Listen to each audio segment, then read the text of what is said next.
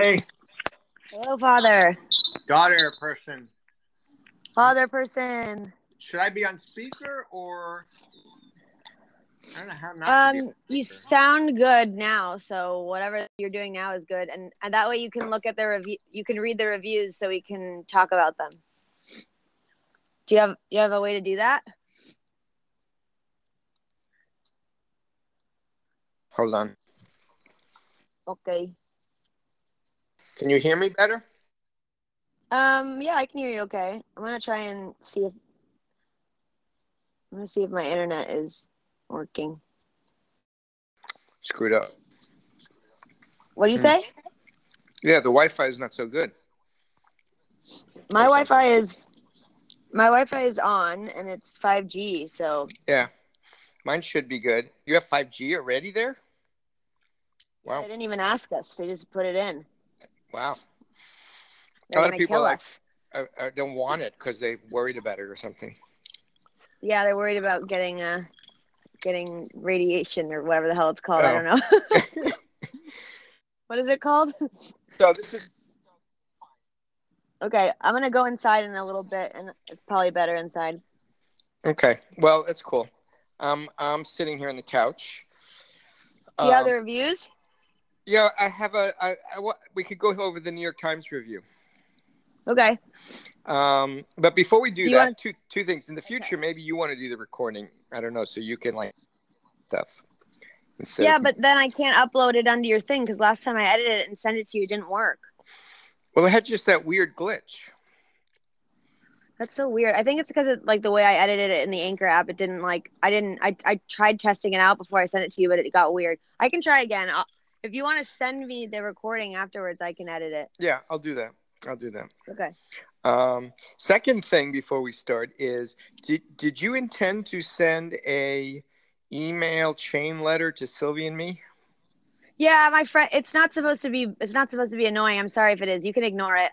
My friend sent it to me. It's and so I thought not it was you. cute. Okay. I thought it was cute. I know it's Oh. so not me. I thought it was cute. It's not like one of those things that's like, it keeps going forever. It's just one time thing, and I thought it was cute, and okay. I did it. So you don't have to do it. I just thought it was cute. All right, I'll look at it. And It's literally just you literally just have to email one phrase to that person, and that's it. You don't have to do the thing where you email it to more people. You can just do it the one time and then stop. It's fine. I just thought it was cute because I thought of a quote that I had remembered that I used to love when I was a kid or when I was younger, and I sent it to her. Do you know Michael Gondry? No, I don't. Sorry. He said the quote, "Every great idea is on the verge of being stupid." Remember when I was really into like Kurt Vonnegut and like all those weird things? Yeah, so I just really like that, like especially when I was younger and I like was trying to be creative, and I like that idea. So yeah, it's dumb, but it is. I thought it was. Well, that's a good quote. That's. I mean, the quote isn't dumb, but okay. I was just checking. We both of us had the same reaction. Like, what? This is not Sam. I could see this coming from Alex, but definitely not from Sam. So I know. I was in a weird mood. And I was like, people are gonna think that this is weird, and some people are gonna think that this is nice, and I'm just gonna go for it. I'm trying not to like overanalyze my thoughts anymore and just do things. Okay, the dog is now on top of me. Oh, he's so cute. We have a puppy. Shadow? No, we have a new puppy. Ow! Don't bite. Puppy? Yeah, he's a puppy. Okay, stop it. No biting. Are you gonna bring him to Italy? I'm sure Sylvie wants to. And oh my god, I would be so happy. So yeah, I guess we have to.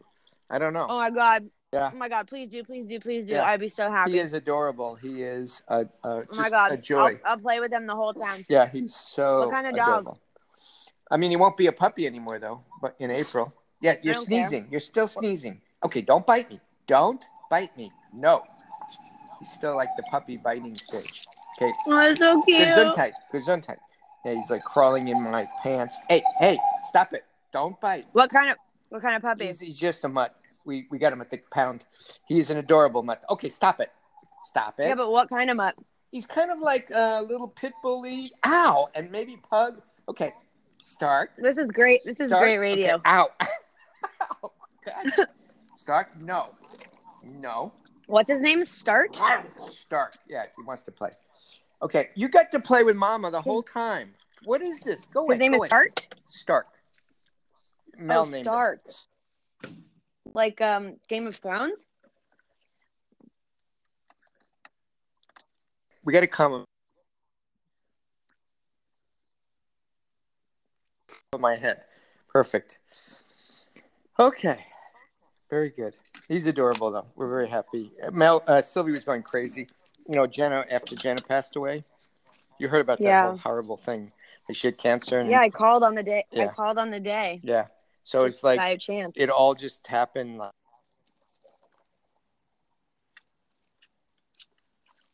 Oh, no, you're cutting out. This is so annoying. So, yes. So you want to let's do this. Do you want to talk about the book first, or do you want to just read the reviews? I don't know. It's a good question. We could take it from the point of view of the review and go through it. I really enjoyed the book a lot. Me too. And I read the whole thing in a week, and then I just finished listening to it. Yeah, listening to it is great, I think, in some ways, because then he gets to emphasize things the way he wants to, and he does it like his podcasts, and I found it very entertaining to hear him, and with his intonations and all of that. So I was really glad I did it that way. I mean, I've read, 3 or 4 of his books, and I really like them, but it is a bit of a different experience when it's like him talking. And I think it's a new art form, it's a new way of communicating. So it's cool. I'm glad that I read it first, though, because I think that I was able to comprehend it better. And then listening to him talk about it, and then I've been talking about it with everyone. Like my favorite way to understand a book is to like explain it to other people. And when I was first reading it, I was just like telling everybody about it, and I'm really into it. And then when he said the thing about children of alcoholics being like the one common denominator among people who are good at detecting liars, right. Yep. I was very interested in that. Yep.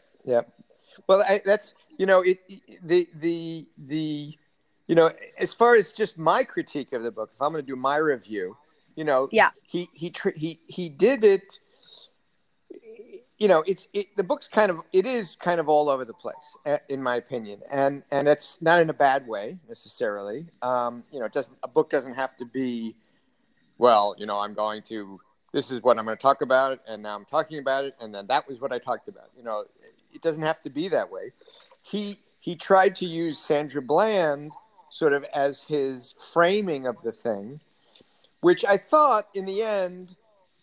I thought it did really well because he brought it all back together. I thought saying what could have happened, like what could have happened instead of what did happen.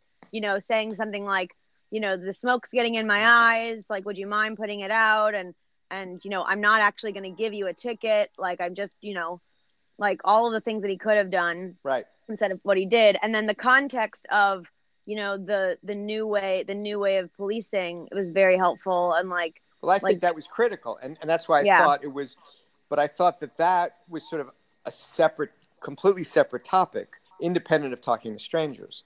The fact that the police departments had, and to me, that's another book. It's a fascinating and a really interesting another book, which is,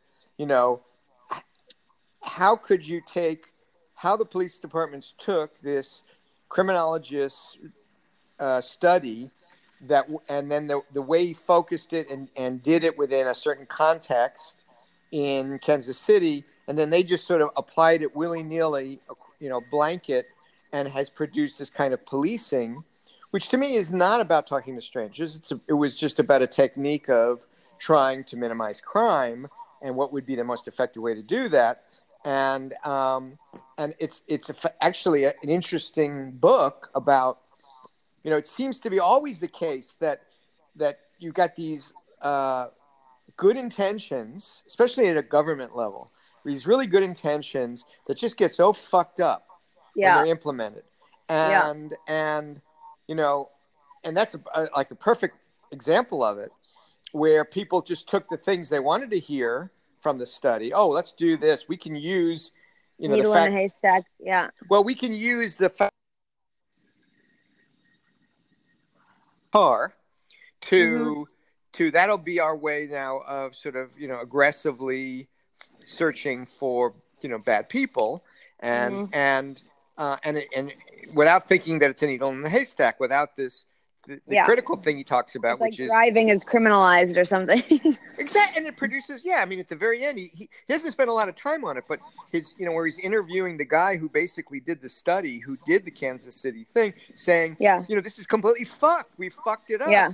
We're actually creating more criminals and more problems because of what you're doing to people. It's interesting because for me, this just happened to tie in to another podcast I've been listening to on the 14th Amendment. What's it called? It's I'll have to send it to you. It was really cool. It's you'd find it very, very interesting. It's very technical, but then very specific, and it gets completely into the problem of bail decisions for what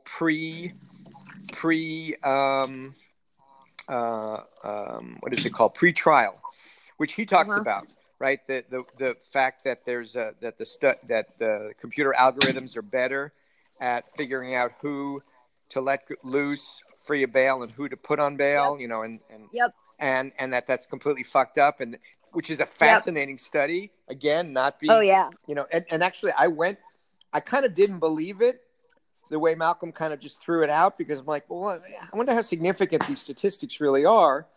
Yeah. Like, it's a 25% increase, but it could have been 25% increase because they had like 1,000 wrong. And now with the computer, it had 1,025, or 1,200.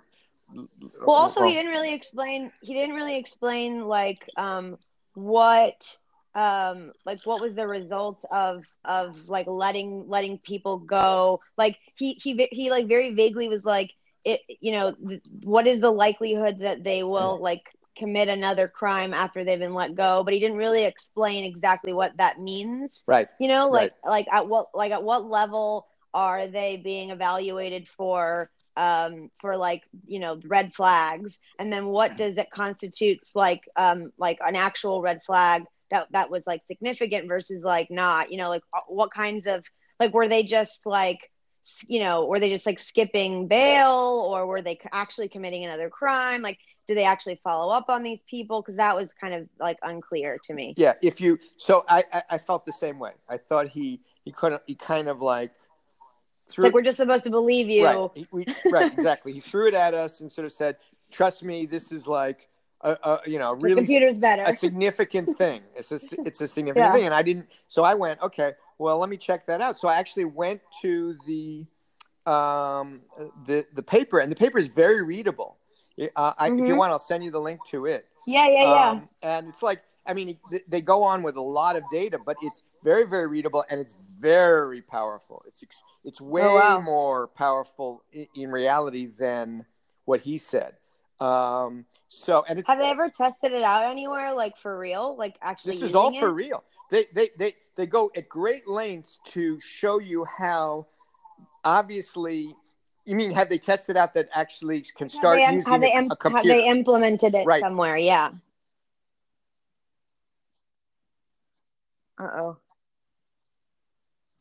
It was from 2018.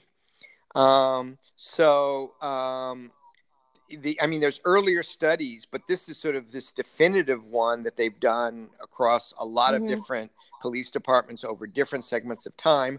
Very powerfully done.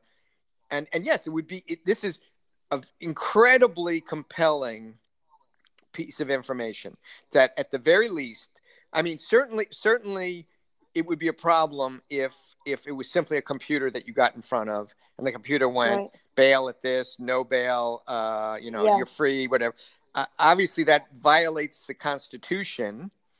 But can they like use the information of the computer with a human? Right. Yeah. So basically, the judge should just read the computer and just do what the computer says, unless he just thinks it's way crazy.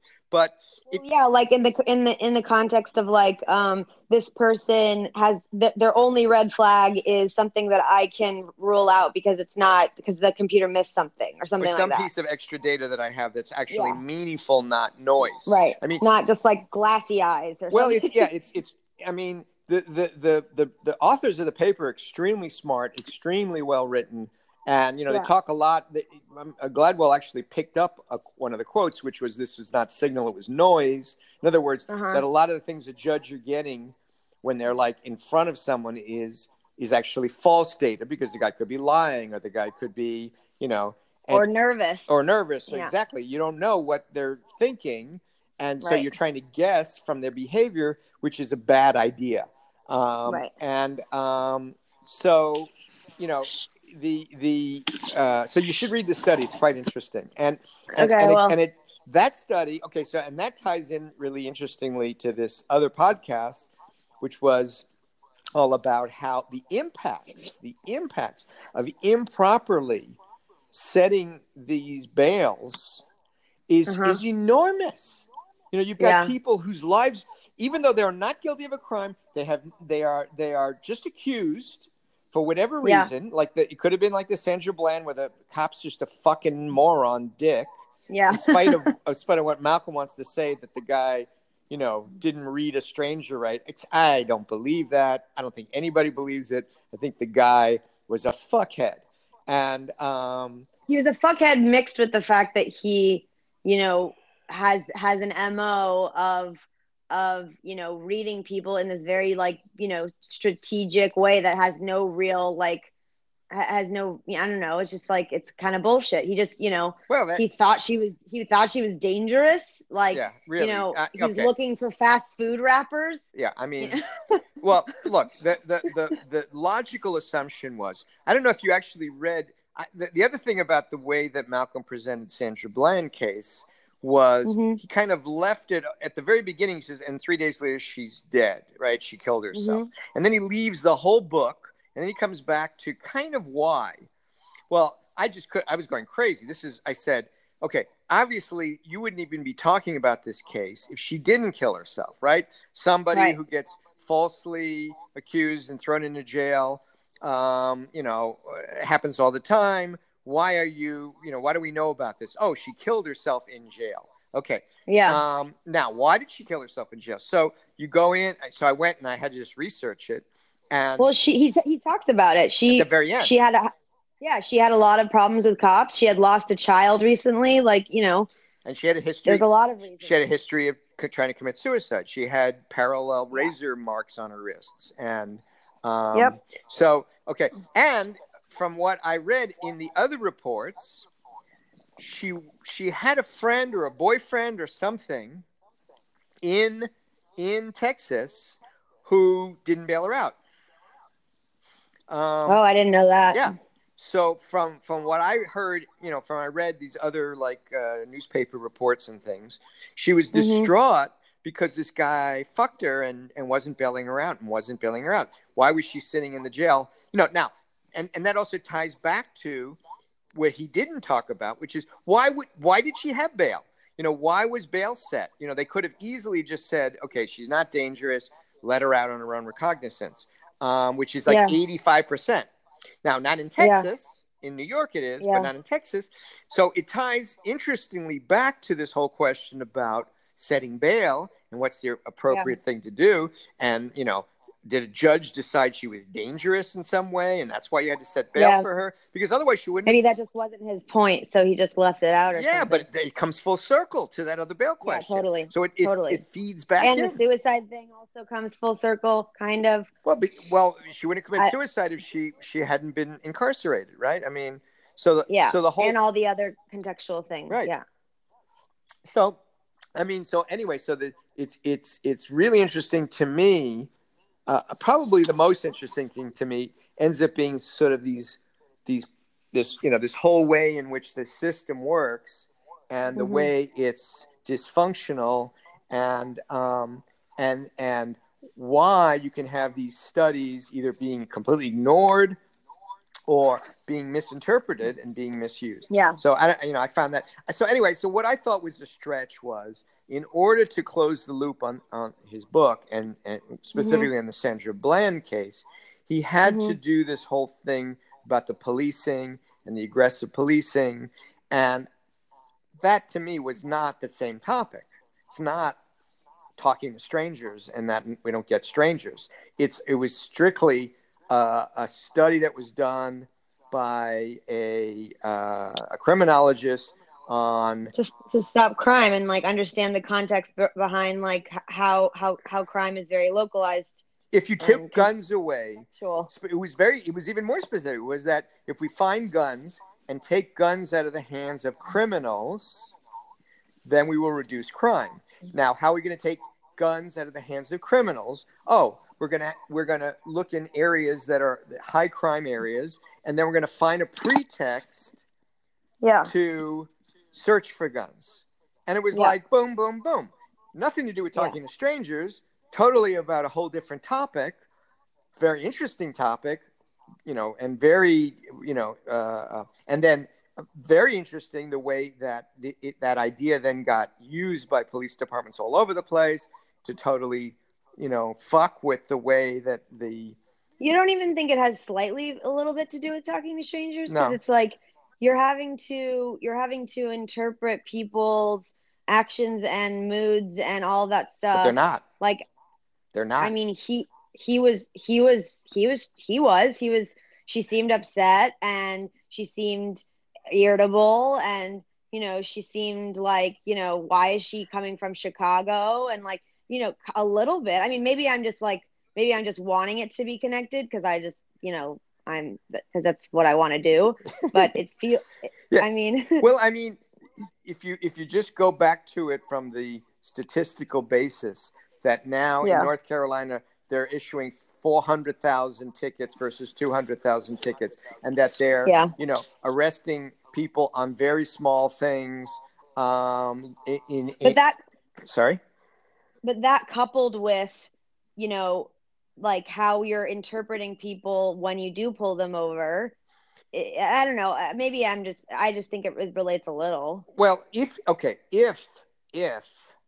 this is the big if the directive to the police was, you pull over everybody and then you are very, very, very discriminatory to try to find the bad guys, okay, then you could say that, okay, what's the techniques they're using to find the bad guys, and are they relying on, transparency and, truth to false? Well, they don't. I mean, clearly, no. That's the whole idea. No. Is you don't. You assume, that's the opposite. Right. You assume the opposite. So, and that's an interesting thing. The fact that look, the CIA counterintelligence guy, whose job it is that's the only job he's got, is to find spies inside the spies, right? That's his only job. He should be as paranoid as the Murdoch. Right. Why is he defaulting to truth? Okay, because inside the agency, they don't want him pissing off really good agents, people who are, in fact, good agents. Okay, if the police didn't want to piss off the public, then they would be forced to default to truth as well. But guess what? Yeah, but under this new thing, they don't give a fuck. Yeah, they don't give a fuck. Our job is not. Our job is to just give fucking tickets and annoy the shit out of people, and harass them. Everybody, but of course they're going to harass more black people or whatever, because that's just going to happen. They're going to just do that. But the fact is, they're just, that's a policy that is not trying to find, is this, what the truth is. It's trying to find guns and bad behavior and just do it like he says, a needle in the haystack with just sort of a shotgun. I mean, he gave a list of the guy's tickets that he issued, right? Yeah. Which were insane. And if the guy was just using this to do stops and look for things, and then he would say, okay, you can go. I don't have to give a ticket. right? Well, he was about to, apparently. Apparently not. Apparently not. That's what he said, but apparently not. That I didn't get anywhere. I mean, if he wanted to, well, he would have. He said he wasn't going to give her a ticket. When did he say that? At the end, he was like, I wasn't actually going to give her a ticket. He said that in his interview, right? When they interviewed. Yeah, and then Malcolm was like, if he had told her that he wasn't planning on getting her a ticket, it might have been a different situation. But she thought she was getting a ticket, so she was frustrated. Okay, but that to me doesn't add up. But maybe he was lying. I don't know. Yeah, that doesn't add up. I mean, that Malcolm thought of all the things that the guy said in his interview after, and he thought that was a truthful thing. There was after Malcolm had read one of his typical weeks, right, the week before, where he gave tickets the most, incredibly banal tickets. But a lot of the ones that he pulled over, he didn't give tickets to either. He read a bunch of them, and some of them he didn't give tickets to. He just pulled people over. Okay, that I wasn't sure. I got the impression he was giving tickets for I'm not saying whether or not he actually was going to or he wasn't going to. Right. I just mean that in the event that he wasn't actually going to give her a ticket, having said that would have been helpful. And I think that there are some correlations to the fact that she's a different type of person than him, and that factored into a lot of what he did. And I'm not saying that it has a whole lot to do with the rest of the book, but I think there's something there. Well, yeah, I mean, I don't know, And I like to believe that, if a police officer was reading this book, maybe he could take, or she could take a second to, understand the context of the situation a little bit better before taking really egregious actions on somebody. Well, it seemed like, I mean, obviously this guy lost his job, and, there was a wrongful, they settled for $1.5 million for her family. So, I mean, clearly the guy's life is fucked up and his situation is fucked. And, there's not a lot of sympathy for him. But cops do this kind of thing all the time and they get away with it. So, yeah, well, but the question that the book sort of doesn't really address is, are the cops doing this thing all the time because they don't know how to talk to strangers, or is it because they are just not they are wired either through who they are that were hired, or through the training and through what the guidelines are, which now is this aggressive pull everybody over and without any. I think a large majority is the latter, and I think that a little majority has to be the former, just because that's how we're wired as people. What do you mean? I don't think that the whole book was bullshit. I think that we are bad at talking to strangers. No.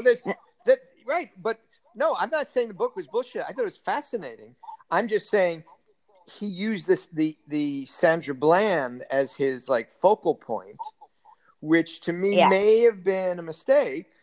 In that, I think there were a lot of other very interesting stories and a lot of other interesting situations, and this one could have tied everything together. This one, this one, in my opinion, focuses.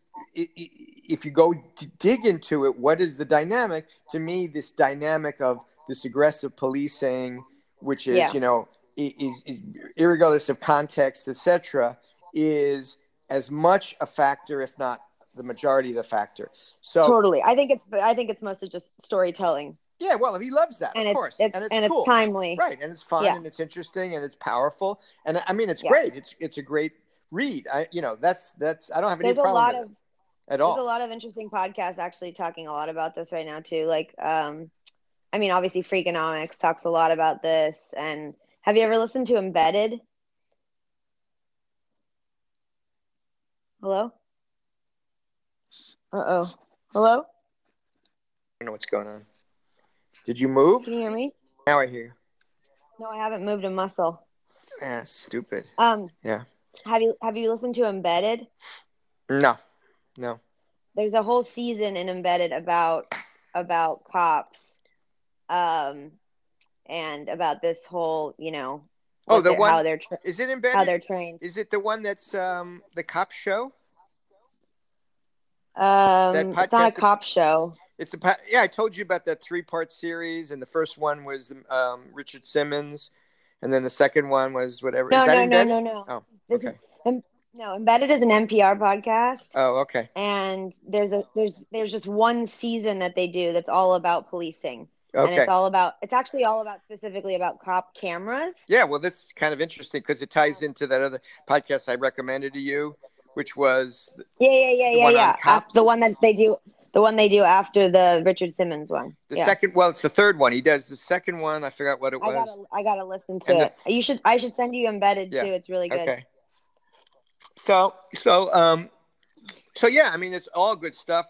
It's really interesting. I wonder, after reading some of the reviews, I was thinking, shit, maybe Malcolm, if you had focused on some of these other things and not sort of gone all over, you might have made more impact.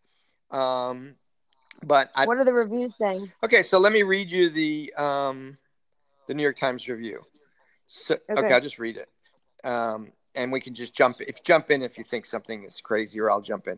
Perhaps one shouldn't always feel bad about getting someone utterly wrong. Sometimes one is bested by a master. In November 2004, I went to interview Bernie Madoff for The Economist and was won over. I told friends I trusted this quiet, thoughtful man more than I trusted any of the dozen Wall Street loudmouths I'd talked to that year.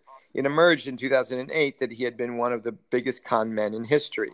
Madoff is one of the central figures in Talking to Strangers, What We Should Know About the People We Don't Know, by Malcolm Gladwell, a journalist who turned social science reportage into bestsellers. Already you know. Okay. So, how dare he write bestsellers, right? The book. Also, I don't think that Bernie Madoff is one of the main characters, but whatever. Yeah, exactly. I mean, he's a figure, but yeah, he's just a side figure. Also think that part is boring. Well, I think the part is very powerful, in that he talks about the guy who the paranoid guy, the whistleblower, the holy fool, right? The holy fool, and the holy fool. Like we need a few holy fools, but not everyone can be a holy fool. Well, yeah, I mean, he could have gone on and on and on about the social implications of default to truth, and the problem with being because the guy's not necessarily a holy fool. That point stuck out to me a lot, even if he didn't go on and on about it. I thought that point stuck out to me. There's no huge social advantage to, being skeptical of everybody. Right. I mean, I find that very interesting, and that stuck with me a lot. I mean, it's very funny because Sylvie followed the book with me, and she's like going, "Well, fuck, I don't trust anybody," and I laughed and I went, "Right, you're like the other guy." So but it's a problem for you, isn't it? And she goes, no, it's never a problem. I know. And I'm like, okay, but I mean, you need to be able to have, because the fact is she trusts all her staff. She trusts her family, and she trusts you. Right. She trusts a lot, but she trusts and then thinks of herself as a fool for trusting.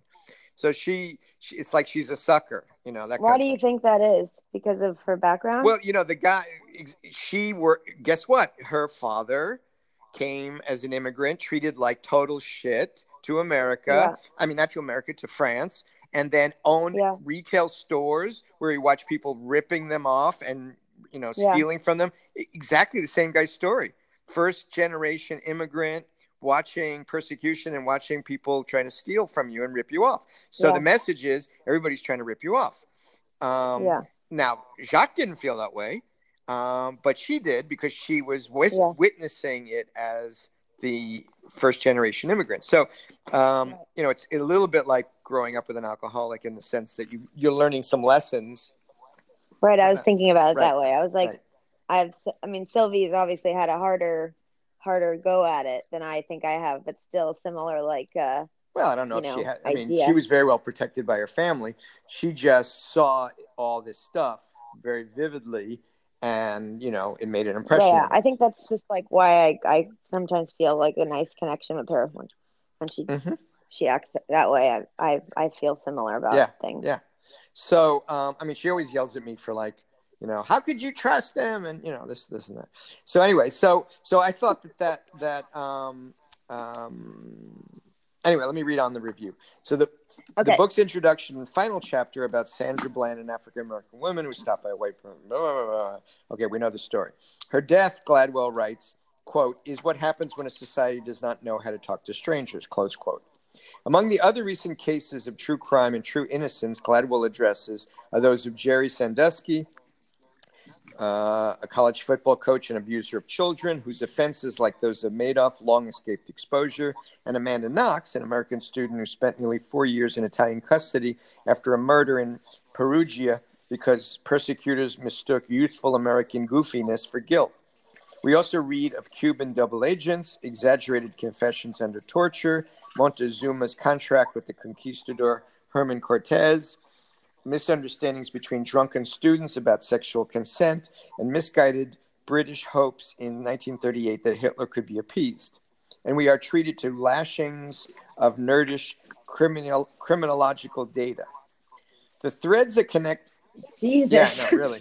So, yeah, if it's nerdish criminological data, we don't want that.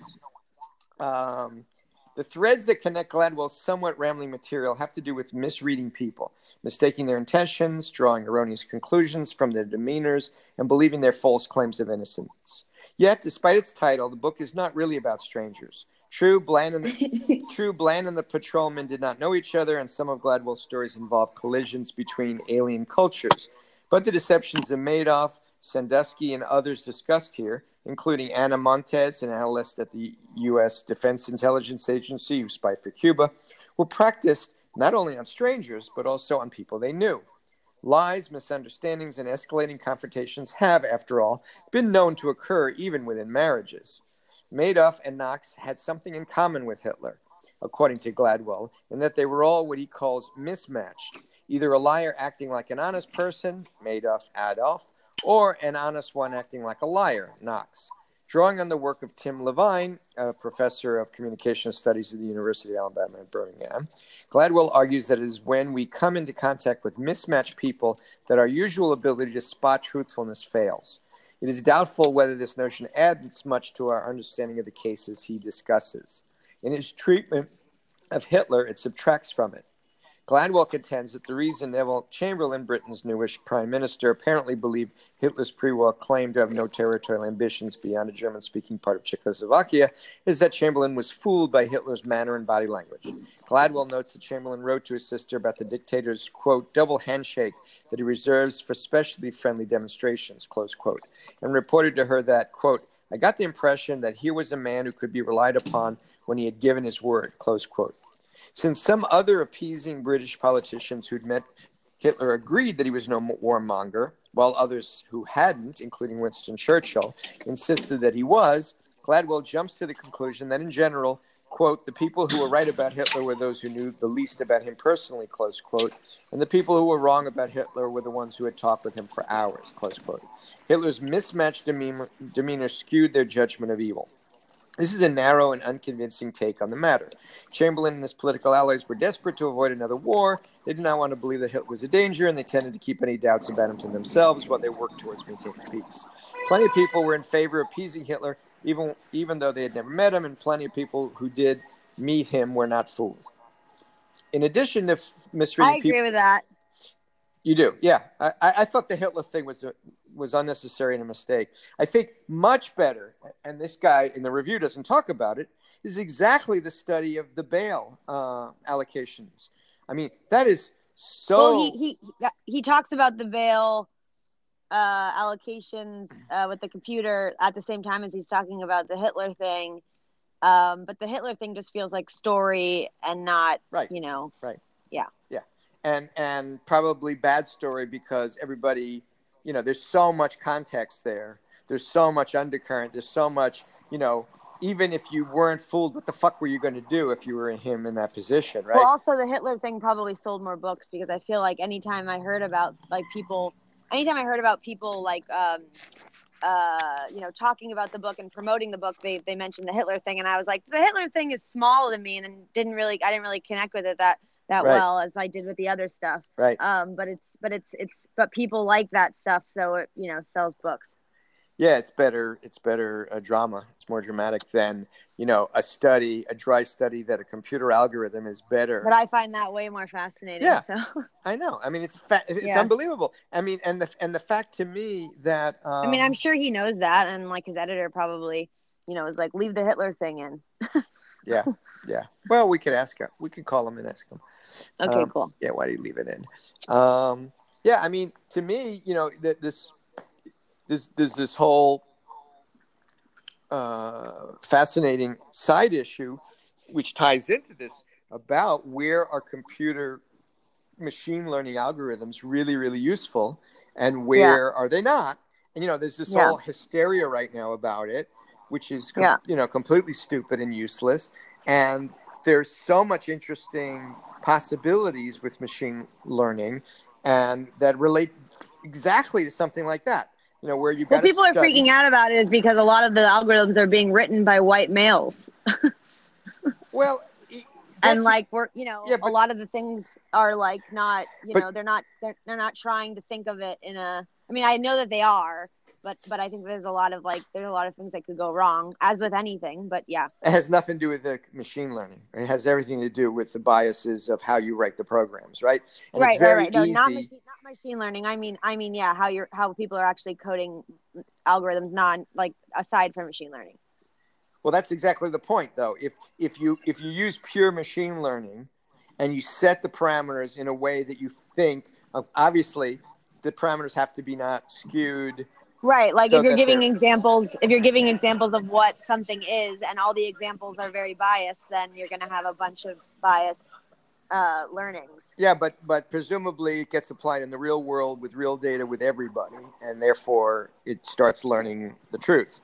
But I mean, the point is, what it learns, what it uses as a measure of, oh, I got that right or I got that wrong, those are set by the programmers, and those can be very, very skewed, right? So it could be, for example, that, and this, you should read this paper, by the way, again, because they talk about, well, it could be that, for example, in New York, the entire basis that supposedly was being used by judges is not whether they would commit other crimes, though obviously in the judge's psyche that was very much part of it, but whether or not they'd skip bail. And yes, that was the thing that was so weird to me. It was like, why does it matter so much if they skip bail? Doesn't it matter more if they're going to commit further crimes? Well, it does matter if they skip bail, because you arrested somebody and you want him to go to trial, and you can't. If he skips bail, you have to go find him again. So you have to basically rearrest him. So that's very expensive. And very and potentially dangerous, but you're absolutely right. So it seems stupid that would be the only thing you would look for. You would want to look for a combination of skipping bail and or committing crime. And these guys in the study do exactly that. They basically say, okay, we ran it with the machine just worrying about skipping bail, and we ran it with the machine worrying about committing crime and not skipping bail, and we ran it with the machine worrying about the two. And in every case, it beat the shit out of the judge. Okay. Yeah. So anyway, the point is you can set it up to say, obviously, and skew it in a racist or a sexist way, and give the criteria to the machine that way. But that's going to happen whether there's machine learning or not. That's happening now, right? I mean, that's how systems are, and that's how So the point is that theoretically, anyway, you very easily can have machine learning that's not skewed, and that everybody knows what the criteria is that it's looking for, and then it goes and just does its thing.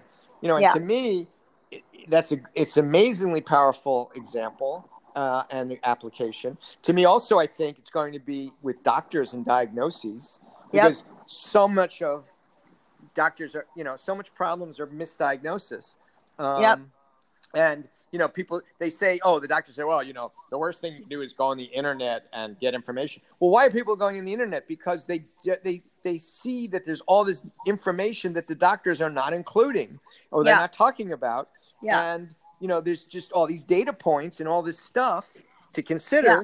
And doctors, with their biases, whatever that particular doctor's bias is just saying, I'm just going to look at this, or I don't look at holistic medicine, and I don't do that, and and it's fucking ridiculous. Yeah. Yeah, I think it's fascinating, and to me would be a really Malcolm-esque kind of thing to investigate. But he certainly did. I think he brought it home. Aside from the Hitler thing, this whole the whole idea, which we know, it's ironic because on the one hand, everybody, there's other reviews that say, well, this is true. The idea that people lie and that someone could be acting and not telling me the truth. Oh, Malcolm, that's so heavy. We didn't realize it. And they're being sarcastic, right? But clearly, you've got judges making decisions about letting guys go based on their faces. The numbers don't lie. So, So what's going on there? Yeah, you might think that people are lying, but you're not applying it to your decision making. Well, in very serious, important things, and then on the flip side, you've got, you're telling cops to, assume the worst about everybody and try to make a judgment again, like you said, in a super suspicious thing. I'm looking for any sign that they're nervous or they're not. They have a lot of keys, or they have no keys, or they have an air freshener, or they have luggage, or insane. They have fast food wrappers. Right. Exactly. So, by the way, on the Sandra Bland thing, one of the things that I read, and you might check it to see whether it's factual, was that supposedly the coroner said she had an enormous amount of THC. Is it THC, the marijuana? Yeah, THC. Stuff? THC in her bloodstream. And they were saying that only way they think they can account for that is she was taking pot while she was in jail, or she consumed a massive amount upon being arrested. So I had thought, maybe the cop thought when she was scrambling around, she was like grabbing pot and shoving it in her mouth. How can you shove Hi. How can you shove pot in your mouth? Well, I don't know. You pot marijuana? You swallow it. I think he lives upstairs. I can get you in here if you want. I need a signature. Oh, I can sign. Sorry, hold on 1 second, Dad. Okay. There's a package. And I think he lives on the 3rd floor. And you from the 2nd? I live on the 2nd floor, yeah.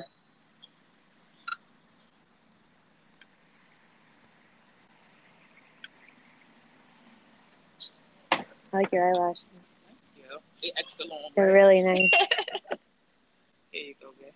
Sign right here. What's your last name? Manis. Manis. M-A. N-U-S.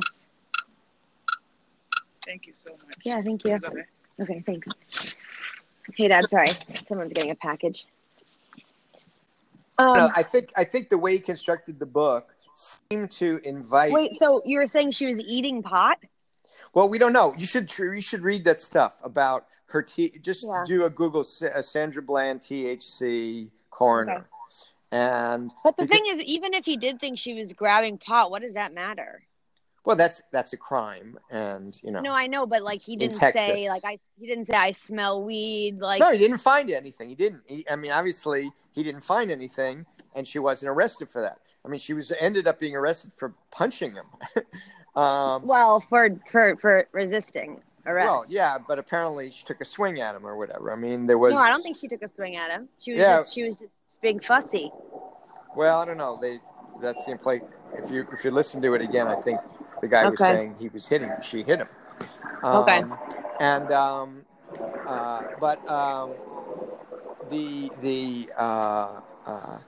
anyway, I don't know. I thought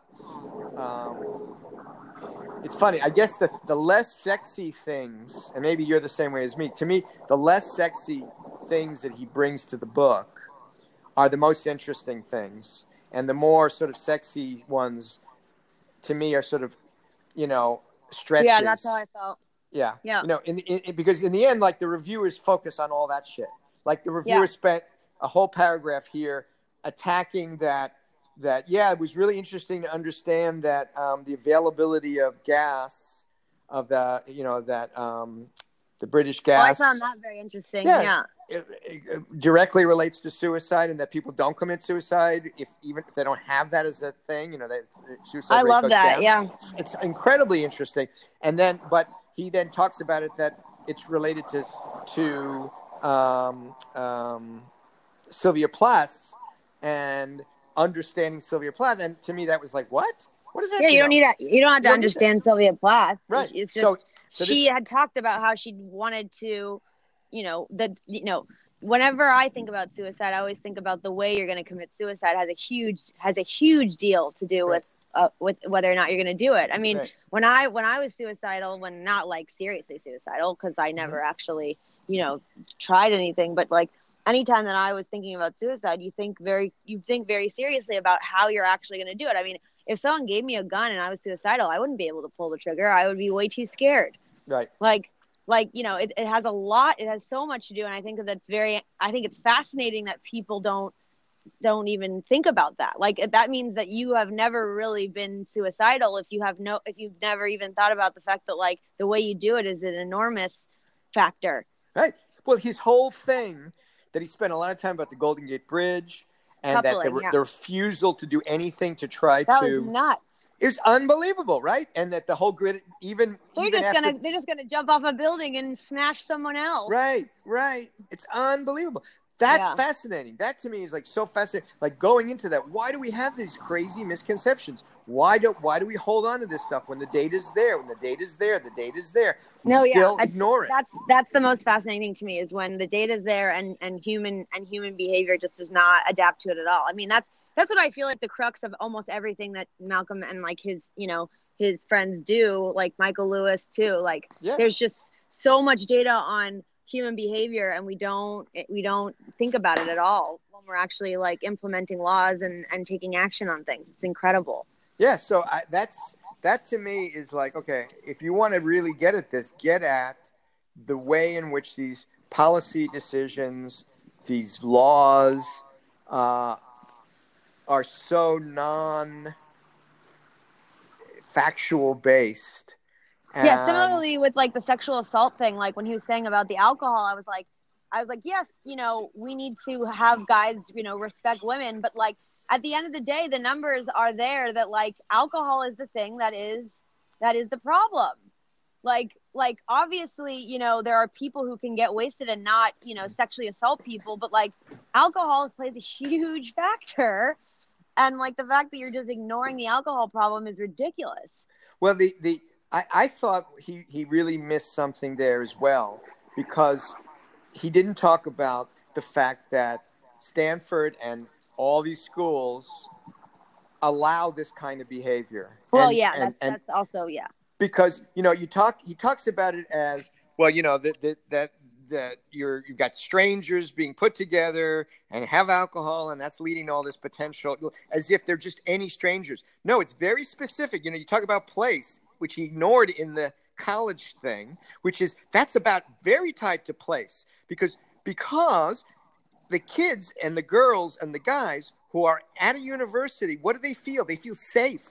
They feel protected. They feel like, oh, I can go party. I'm going to be safe. It's like I'm in a safe community because uncle, this is like, I'm not home anymore. So I'm allowed to do this stuff, but I'm not out in the real world where I wouldn't do this stuff. I'm in like this club, and Stanford is going to provide a safe place for me. And guess what? They don't. Yeah. So they are creating a false sense of security. I think a lot of this, sexual abuse, rapes, etc., in campuses is very much because it's campuses. Oh, totally, 100%. Yeah, I mean, it's a perfect storm of you're young, you're away from home, you haven't like experienced sex or alcohol to this degree, and you are made to believe that this place is a home alternative, and you're.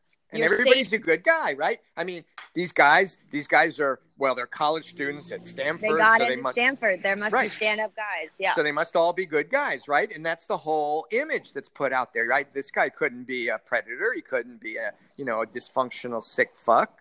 And it's ridiculous. It's wrong. And, and it's not a generalized, we have to like train the guys. No, it's the university has to either basically prevent these kinds of, like, Oberlin, fraternities were banned. You just couldn't have them. We didn't have it. We didn't have Greek life at USF either. Yeah. So it was like, the way that my school was set up, it was like, no, this is the real world. They would hammer that into us all the time. Like you are going to school here, but dorm life is very different. This is like, you're in the middle of a city. Like, they would always constantly talk to us about, like, you need to go out into San Francisco and, like, live in the real world while you're in college. Like, they would hammer that into us. Like, that was the culture at USF, was like, we are in the middle of a city, and and you have to take the bus with other people who live in this city. And, like, you need to be a member of society, like, you know, and that was a really big part of the culture. And I think that a lot of colleges, you know, it's a college town, and it feels very much like not the real world. And they're not preparing you for the real world. And it's like, that's the problem. It's a huge problem. I agree 100%. And I think he missed that. I think that was a perfect example of all the things he was talking about, excuse me. But he missed it because he didn't see the connection of the place. You know, what's that third thing? Coupling. Coupling. That this is absolutely about coupling, in that the university is creating this, you know, kind of thing. And you know, he alluded it to a little bit with the Jerry Sandusky thing, you know, where he says, well, you know, the administration, you know, they had to default to truth because it's, you know, they wanted to, you know, support their employees and everything.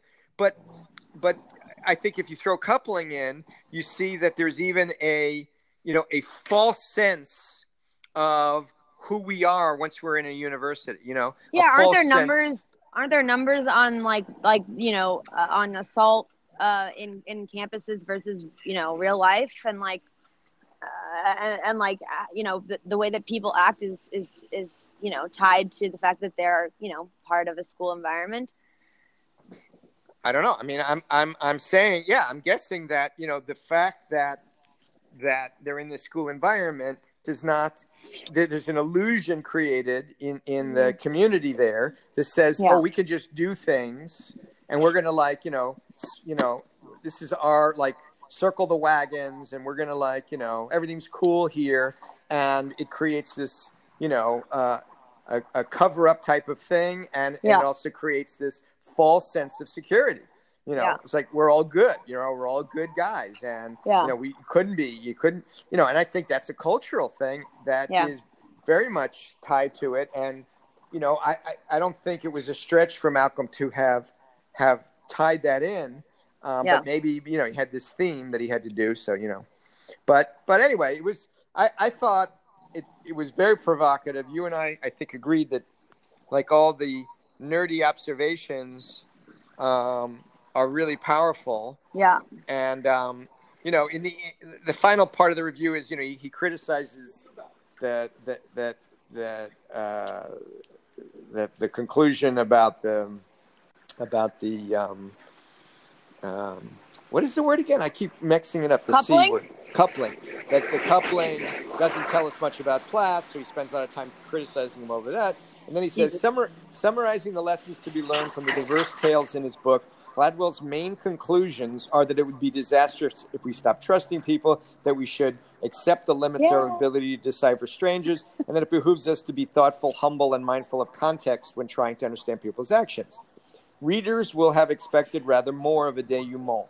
Throughout the book, Gladwell works to build an air of suspense, zigzagging between cases and portentously promising lush vistas of insight just over the next hill, ending a chapter with, but we are getting ahead of ourselves. Which, by the way, when he reads it, that's so great. You know, I love when he says that. It's like a podcast thing. Yeah. There is much use of italics for emphasis to remind us that what we are reading is interesting and important. And the guy italicizes those two. It would, of course, be too much to ask for effective tips on how to spot the next Madoff, but a little more substance would have been nice.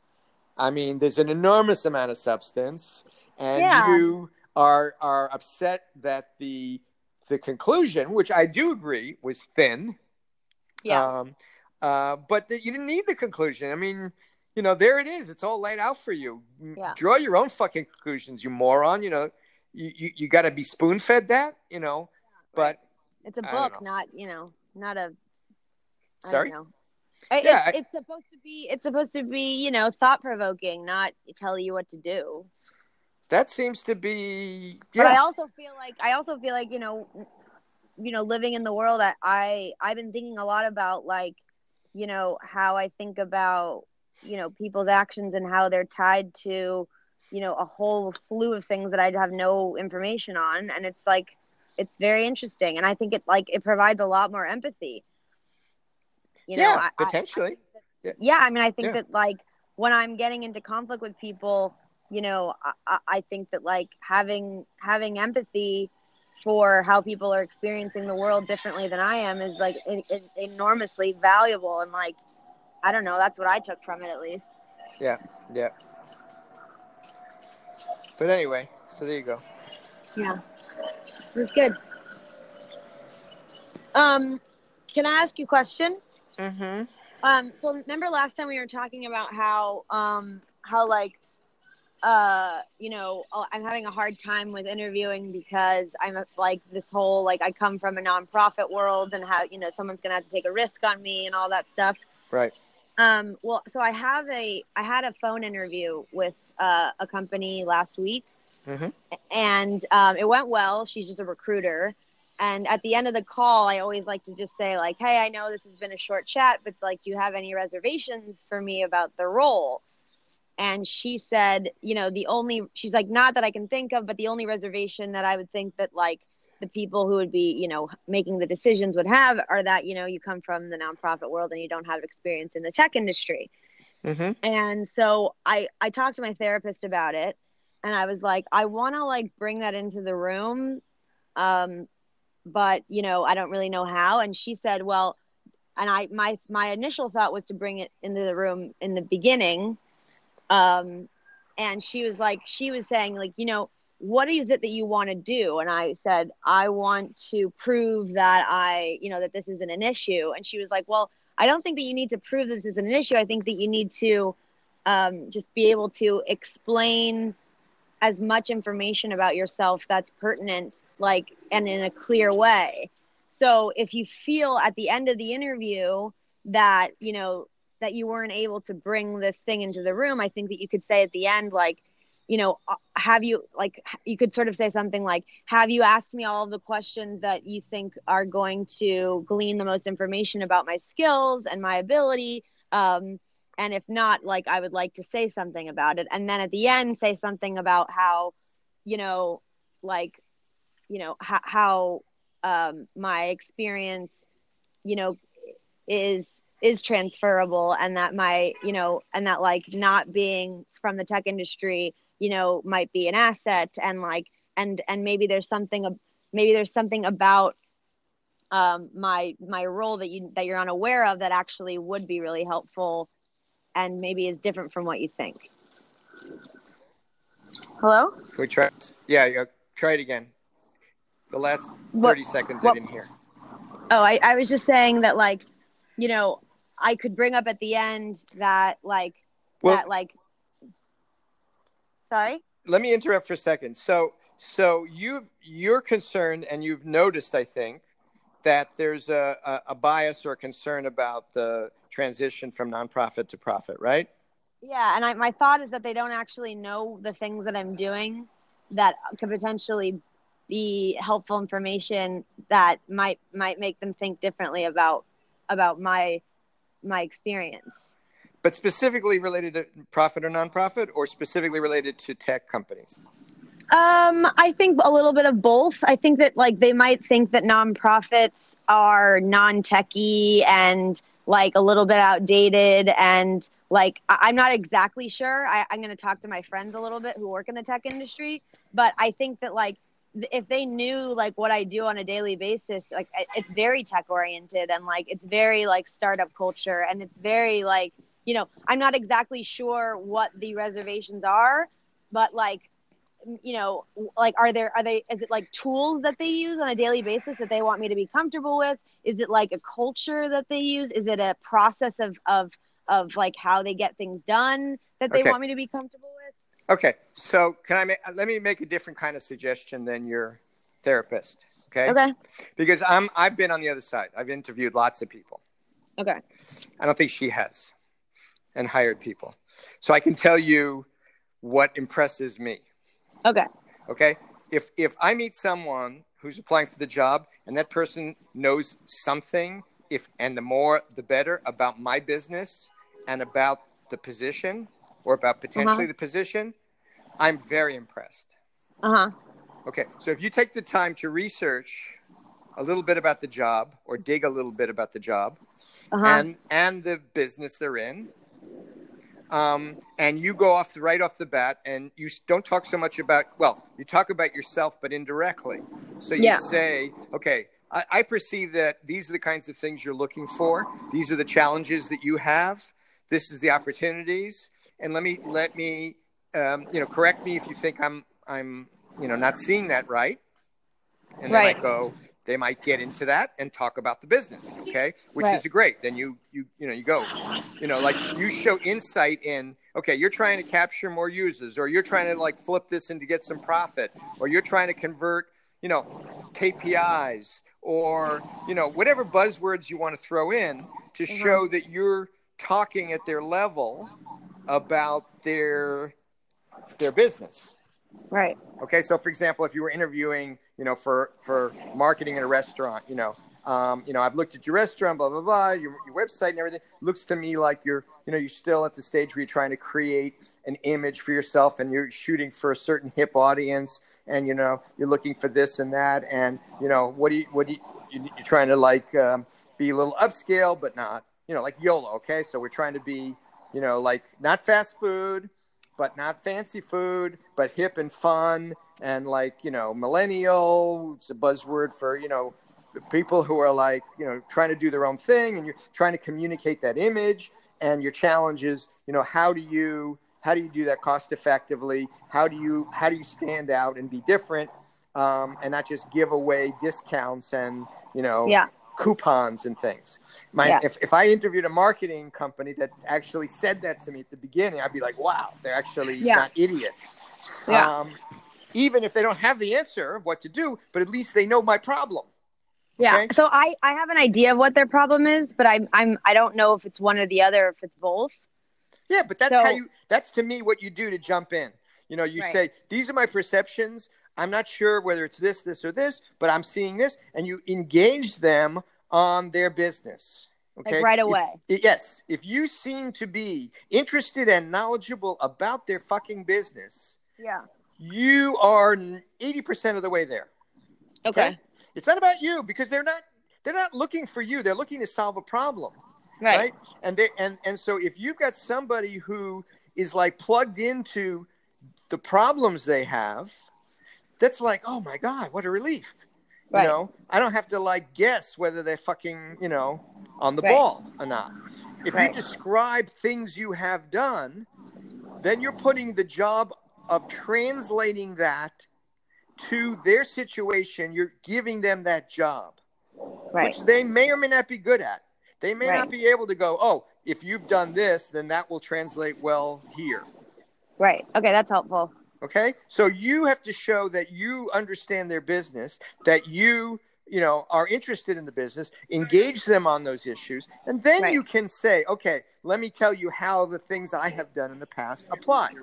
Right. And you can also go, and here's where I would need to get trained. This is where I see holes in what my abilities are related to that. Right. You never then get into the discussion of the nonprofit shit, because you're already plugged into their thing. If it does come up that you worked in nonprofit, say, look, I spent my whole life, my dad and my family were entrepreneurs. They had a family-owned, very successful music publishing business. I was surrounded by it. My dad was always brainstorming with me. I grew up with the culture. I didn't grow up with my dad wasn't a school teacher and my mother was a librarian, and we were living in some kind of bubble. No, we were entrepreneurs, and I grew up with that. I ate that for breakfast. Yeah. Okay. That's all you need to say. Yeah. Okay? Because then they understand that you get the culture and you've been around that and you know the hustle and and you can then, connect the dots for them if necessary later on to say, if they say, well, do you know how to do this? You go, yes, I know how to do that, or I know, Yes. But I think if you can find out about their business and have your ideas about what you think the job is or what you think the challenges are, you will completely address. That's what I tell you something. That's what a boss wants to hear, or anybody who's interviewing someone wants to hear. Okay. Obviously, if you're interviewing at AT&T and you're being interviewed by the assistant of human relations who has 6,000 positions to fill, and they have a form, and they're just looking for these skills and these skills, that's not the same thing. It's a totally different interview. Well, I already talked to the recruiter, so now I'm talking to the person who I would be working under. Right. So that's the point, is you're talking to a person who has problems and wants to hear someone who understands their fucking problems. Can I pitch you what I think their problems are really quickly? Sure. They're a health tech company, and they're really cool actually. Their main business is companies, employers, and they sell to employers, and they're selling a 16-week online course that helps the employees with preventative medicine. So basically it's a benefit that is offered to employees through like the employer, like through their healthcare benefits. Got it. And so they have 4 programs right now: pre-diabetes, type 2 diabetes, hypertension, and high cholesterol. Awesome. And basically the idea is that they sell their programs to the employer, and then the employer through them sort of enrolls the employees into these programs based off of an assessment test, what their needs are. Right. And they also, so their top 2 clients are healthcare providers themselves and employers.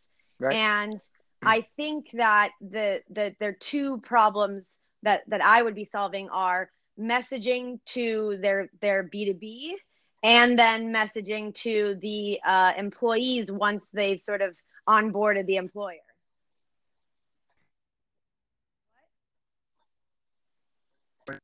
Hello? Oh my God, this is terrible. I can't hear you. Stop talking. Okay, now it's all fixed. I can't hear you. You can't hear me now? Hello? I can hear you. I can hear you now. It's outside of this fucking okay, recording. Let's close. Yeah, let's close and call on another thing. I'm going to use WhatsApp, or we'll try FaceTime. Let me try FaceTime. Bye. Bye.